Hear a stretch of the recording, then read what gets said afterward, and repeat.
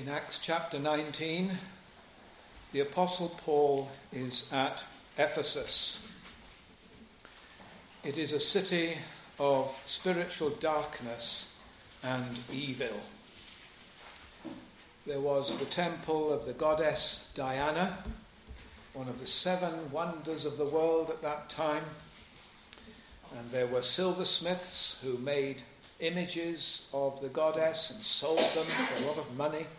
And there was a great trade in these images. It was also a stronghold of demon possession as well, as we read in our passage. And so the devil was prevalent there. And it was also a place where there was a Jewish population with their synagogue of proud, self-righteous people. So it was a potent mixture of these things: idol worship, devil worship, and carnal Judaism. Truly, as it says in the book of Revelation, where Satan's seat is. And it reminds us that the devil does not mind what people follow as long as it is not the gospel of Christ. You can have anything else. You can have idolatry. You can have devil worship. You can have self-righteousness as long as you don't have the gospel. And so today's equivalent, I suppose, would be this. You would have as the idolatry, following Diana, Roman Catholicism with its images and its statues. For the devil worship, you would have Spiritism and this revival of interest in witchcraft and the occult. And for the Jewish self-righteousness, you would have churchianity. But nothing is new. Everything continues in different forms, but as long as the truth as it is in Jesus is not known and believed. So Ephesus then was a place sunk in these things. And yet, in Ephesus, we read in verse 17, the name of the Lord Jesus was magnified. What does that mean? How can you make the name of the Lord Jesus Christ bigger than it is? Well, you can't, of course. It's not meaning that. It's meaning that he is seen to be as great as he is. The one who is highly exalted, a name above every name, in all things having the preeminence, the fullness of God, that is seen and that he is esteemed as such. So when people worship him and stand in awe of him, then the name of the Lord Jesus is declaratively magnified. And it reminds us, dear friends, that no place is too bad for Jesus to be glorified. Happened at Ephesus, can happen in the worst of places. And indeed, the worse the place, the brighter his name shines. And nothing can tarnish or diminish the name of the Lord Jesus. Let people depart from the truth concerning him as they will. Let them blaspheme him as they will. Let the devil rage against him as he will. The name of the Lord Jesus can be magnified because God in his providence can ensure that his name is great before men, and the Holy Spirit, by his gracious operations in sinners' souls, can bring sinners to Jesus, and he can be magnified in his saving grace. Now, what we need to ask this evening is, how was it done in Ephesus? And how is it done in any bad place? Well, God made the name of his Son to be magnified using 3 agencies. And these 3 agencies are still used by him today.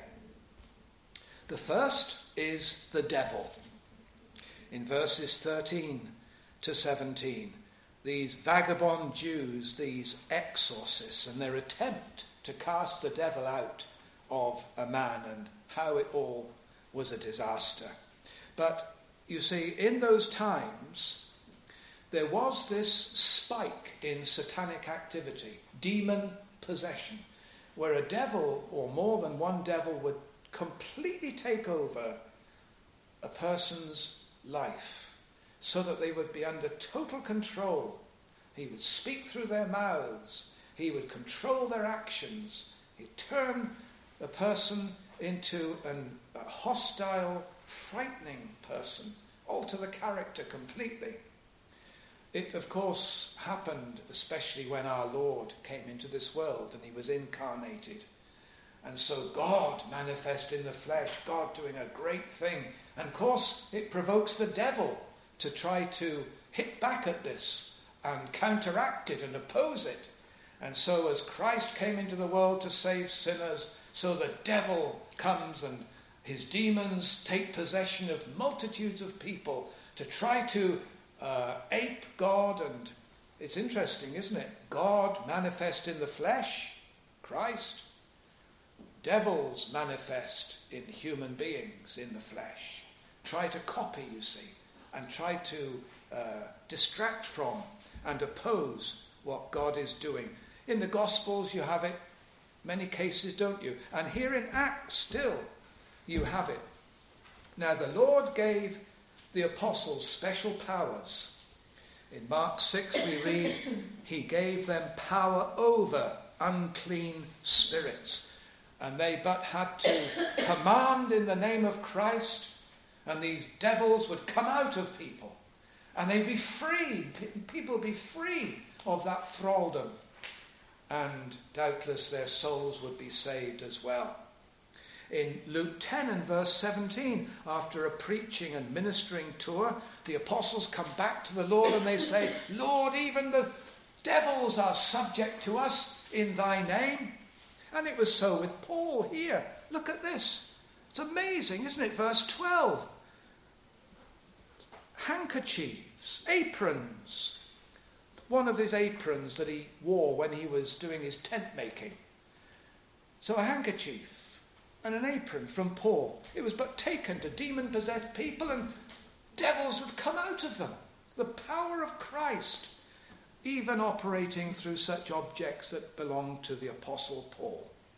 And so it was a tremendous thing. And of course, the purpose of these exorcisms was as a sign to show that the Lord is greater than the devil and that there is a greater triumph over the devil even than exorcism. And it's called conversion. Colossians 1 and verse 13. What happens when someone becomes a Christian?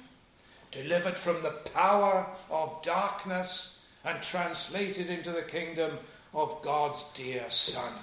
And so that's a greater work than even deliverance from the demon possession, deliverance from the god of this world who blinds those with unbelief and keeps them under his sway, unbelievers, sinners. Well, demon possession, exorcism, a tremendous sign of what happens when God blesses the gospel to needy souls. Now, some Jewish exorcists tried to copy Paul and cast out a devil using the name of Jesus.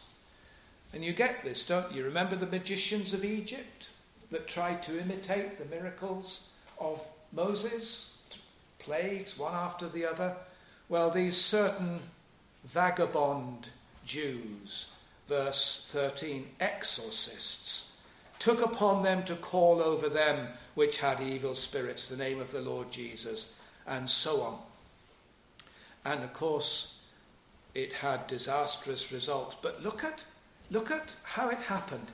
In verse 15, when they tried to do this, when they said, we adjure thee by Jesus, whom Paul preacheth, the devil replied, Jesus, I know. But who are ye? Paul I know, But who are ye? And you see how that the devil has to confess, Jesus I know. Remember James's words, thou believest there is one God, thou doest well. The devils believe and tremble. Remember when the Lord Jesus drew near to a demoniac, the devil inside said, I know thee who thou art, thou Holy One of God. Hast thou come to torment me before the time? And Jesus, I know. Well, that's giving glory to Christ, isn't it? Even from the mouth of the devil. And the Lord can do that. Not willingly, of course, but made to acknowledge him here. And we're thankful for whatever brings glory to our Saviour. Even in the mouth of the devil, he has glory. And you notice the vagabond Jews themselves. We adjure thee by Jesus whom Paul preacheth. And that's just a name to them, isn't it? Using Jesus like a kind of a magic word in the hope that they'll get some spectacular results, some exorcism. Just a name. But there is a name I love to hear. I love to speak its worth. It sounds like music in my ears. The sweetest name on earth. Here, these vagabond Jews, it's just a name. Some kind of charm that they hope will work. It's amazing, isn't it, how unbelievers can use the name of Jesus in any old way. But to us, it's music in our ears. So precious. But even these unbelievers give glory to Jesus by trying to use that name to cast out devils. And then, verse 16, the result of it, how that these were exposed and discredited, these impostors, these pretend exorcists, when the man in whom the evil spirit was leapt on them, these vagabond Jews, these exorcists, and overcame them and prevailed against them so that they fled out of that house naked and wounded.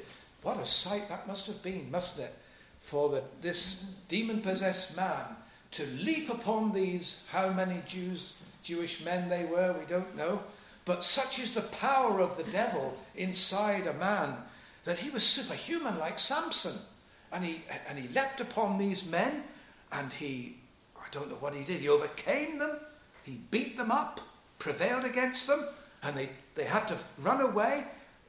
He pulled their clothes off, and they ran away wounded, glad to get away for their lives.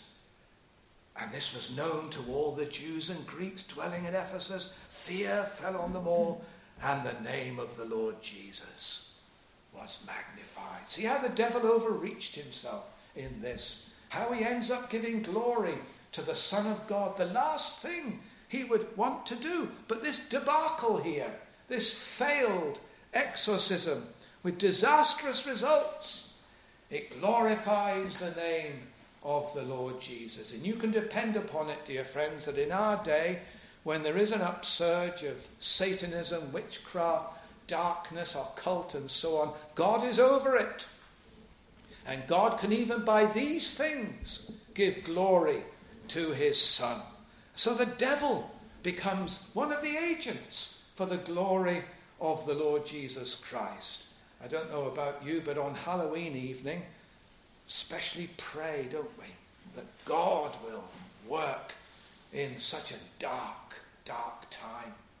We have places where we live in Holywell, in the Welsh mountains behind us, where we know there are witches' covens, and there are horrible, dark, evil things going on. Sometimes you can feel it. It's an evil place, along with the Roman Catholicism that gives its name to the town, Holy Well, the Roman Catholic shrine. It's an evil place. It's like Ephesus here, to a great degree. There is the idolatry of the Roman Church. There is the devil worship, like at Ephesus. There is the proud self-righteousness of the church in Wales and the liberal denominations. But Jesus can be glorified in the midst of all these things. And the devil himself made to serve the name and the praise of our Lord Jesus Christ. It's a remarkable thing that an evangelical church in Holywell has been maintained for so many years. My wife and I, we've been there for 30 years now. Next year, it will be 30 years. And much to be thankful for. And real fruit that God has given in terms of conversions and growth and godliness and real things. It's all of the Lord's doing. But in this darkness and evil, the Lord Jesus, I believe, is glorified. He's glorified in the town, in the high street when we preach in the open air. He's glorified when two of our men sit at a table with a sign, free Bibles, and they give away TBS Bibles and diaries and Ben Ramsbottom's children's books to any who will accept them and get into conversation with people. He's glorified. And so the worse the place, the better the opportunity for him to be glorified. So the devil is one of the agents. Secondly, he was also glorified by the believers. In verses 18 and 19, and many that believed came and confessed and showed their deeds. And many of them which used curious arts brought their books together and burned them, and so on. Now here is real grace, you see, true conversions in this place through the preaching of the gospel. And you notice the order that these sinners believed, confessed and showed their deeds, and burned those articles that represented their past sinful life. And that's the order, isn't it, of grace.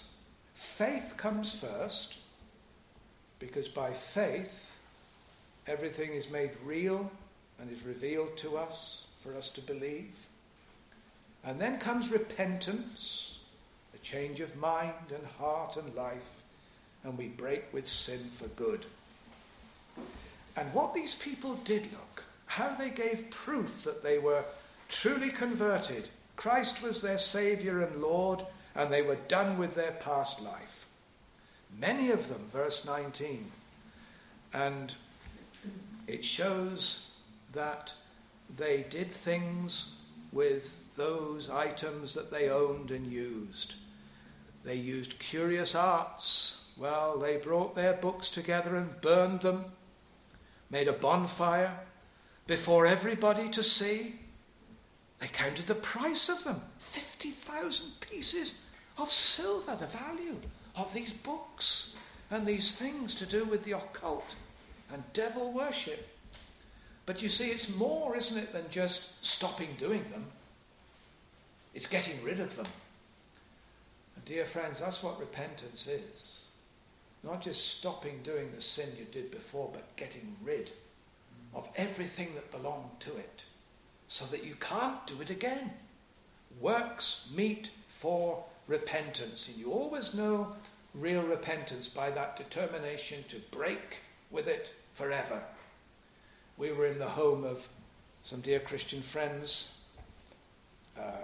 parents who had a daughter who was recently converted.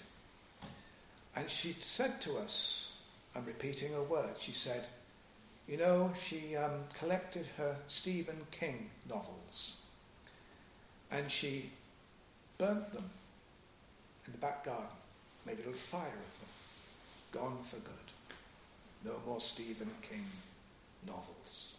The Ephesian bonfire. And it will be true for others who have had horoscopes. They'll be burned, got rid of. Certain DVDs and Blu-rays, not fit for a Christian to watch, they'll be got rid of. Porn magazines will be burnt and done with forever. Bottles and cans of alcohol will be thrown away and never bought again. No more tattoos, no more drugs, no more fornication, no more friends, evil friends and their influences. All these things will be at an end.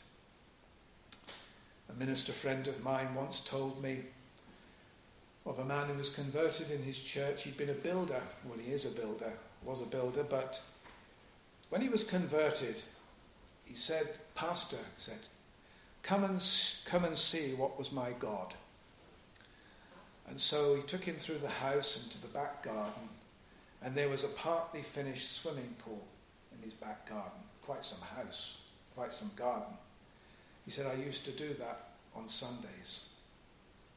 Never again. It'll be completed on some other day. The Ephesian bonfire, you see, gone. Never again. And so the name of the Lord Jesus is magnified by sinners' repentance. And we are new creatures. Old things are passed away. All things become new. And this means, you see, that the Lord Jesus meant more to these people than all their books of spells and the occult and that kind of thing. And 50,000 pieces of silver. But the Lord Jesus is the pearl of great price. Get rid of everything because we have him. No wonder the Lord Jesus is magnified, because he's seen to be more precious than anything else besides. And dear friends, it is a cost. They counted the price, but compared with the unsearchable riches of Christ, what is 50,000 pieces of silver? And you see, that's the power that repentance has. We love our sin so much, we won't part with it. We can't part with it unless God gives us a new heart. It loves us so much, it clings to us like our skin. It's part of us. It'll never go from us unless God gives us a new heart. That's why repentance is a divine gift. Acts 5 and verse 31. Exalted to give repentance to Israel and the forgiveness of sins. What a mercy it is to have a repentant heart, isn't it? To look back upon what we used to be and used to do and be ashamed of it now. Never again. Now the Lord Jesus is everything to me. And he has become the one who is in charge of my life. He is the one whose word governs me. He's the one whom I follow and long to glorify in my life. I say, what a power repentance has. And so even if they were tempted to go back, it was all burnt to ashes now, and they couldn't go back. That's the best way to do it. He breaks the power of cancelled sin. He sets the prisoner free.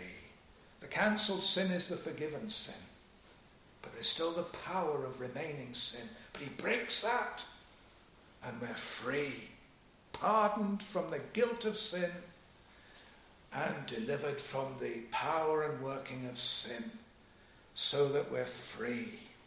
And so by the believers, as well as the devil, the name of the Lord Jesus was magnified. Never underestimate, dear friends, what you are as a Christian. The very fact that you are what you are by the grace of God.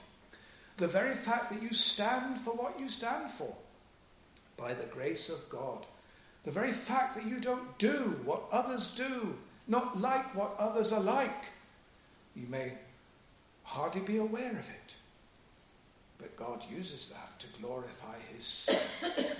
And any real Christian, well, John chapter 17, verse 10, he says to his Father, I am glorified in them, you and me, by the believers. Well, let's look at one further before we conclude. These three agencies by which the Lord Jesus was magnified: the devil, believers, and of course by the gospel. Verse 20, so mightily grew the word of God and prevailed. You see, this word is glorifying, magnifying Jesus because it's all about him, isn't it? The gospel of Christ is the good news of Christ. It's called the word of Christ. And wherever that gospel goes, he is preached, he is made known, and he uses it to draw sinners. He says in John 12:32, I, if I be lifted up from the earth, will draw all men unto me. All kinds of men, that is. All who hear to the saving of their souls. And so the written word brings people to the living word, Christ. And he is magnified. And you say, well, what about when there are no conversions? Is Christ still glorified? Well, he is, according to Paul in 2 Corinthians chapter 2 and verse 14. And this has got to be encouraging to us in this day of small things. 2 Corinthians 2 verse 14. This is what Paul writes. Now thanks be unto God, which always causeth us to triumph in Christ, and maketh manifest the savour of his knowledge by us in every place. For we are unto God a sweet savour of Christ in them that are saved and in them that perish. Alike, it's manifesting the fragrance of the knowledge of Christ wherever that gospel goes. The Lord Jesus is magnified, and we are unto God.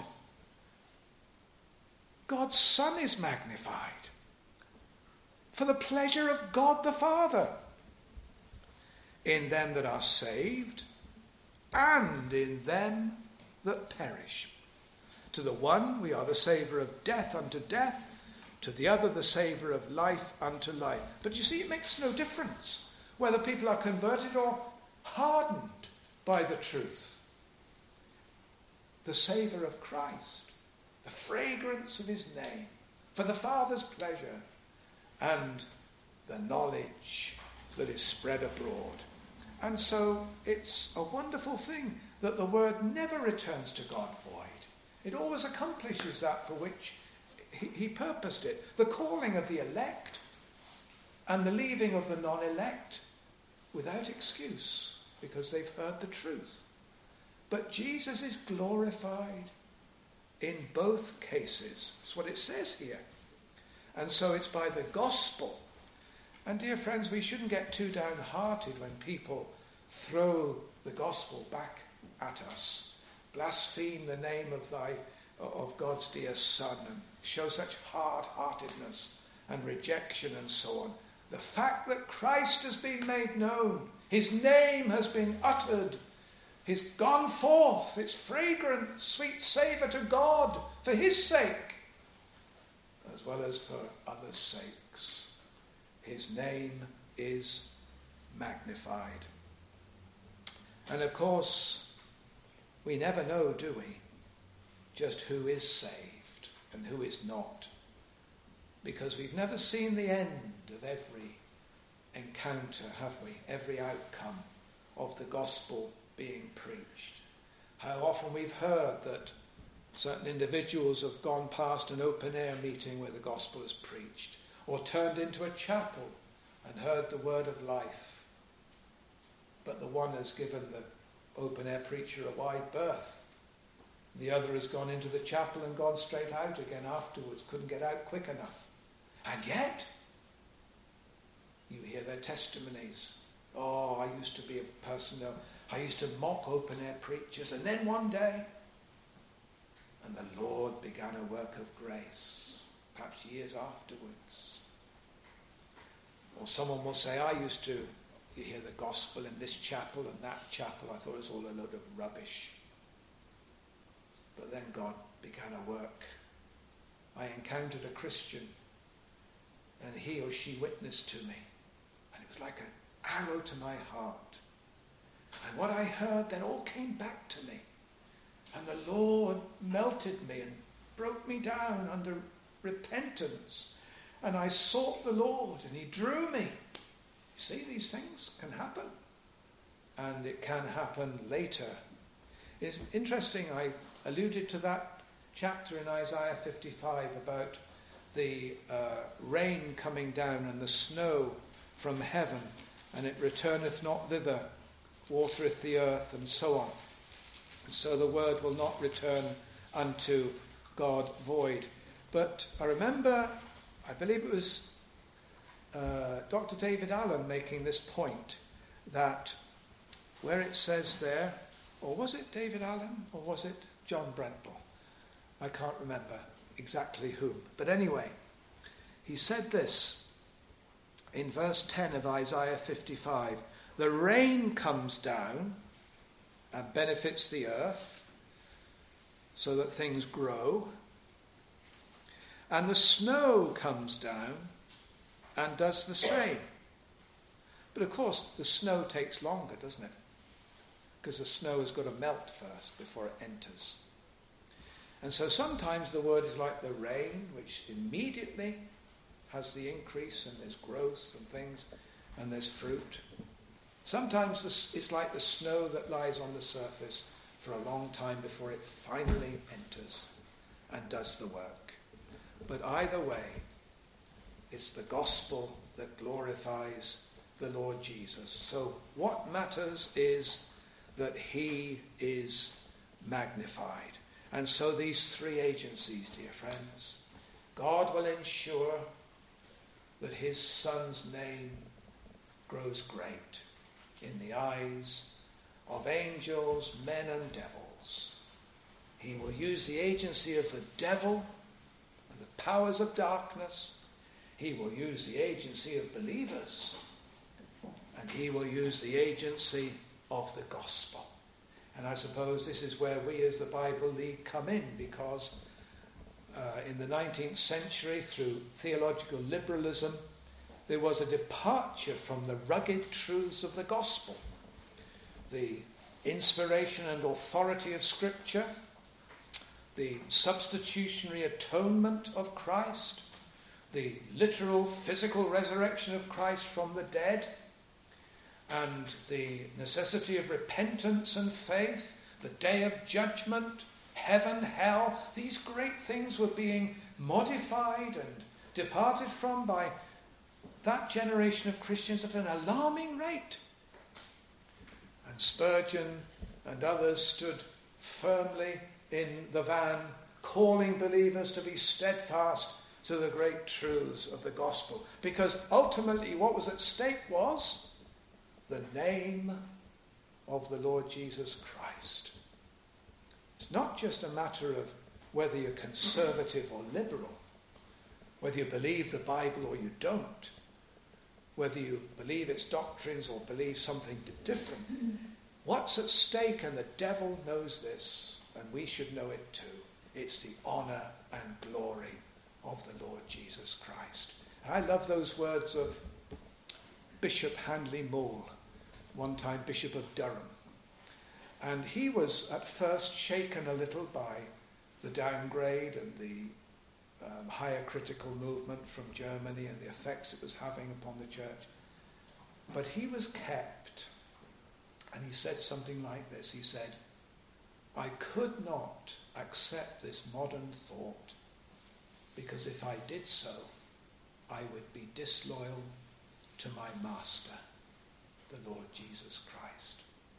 And that's it, isn't it? Loyalty, fidelity, faithfulness to him who loved us and gave himself for us. And so the name of the Lord Jesus was magnified at Ephesus. May it be magnified in every place where our local churches are, throughout the land and throughout the world. May God bless the work of the Bible League to that end as well. Amen. Let us sing together hymn 124.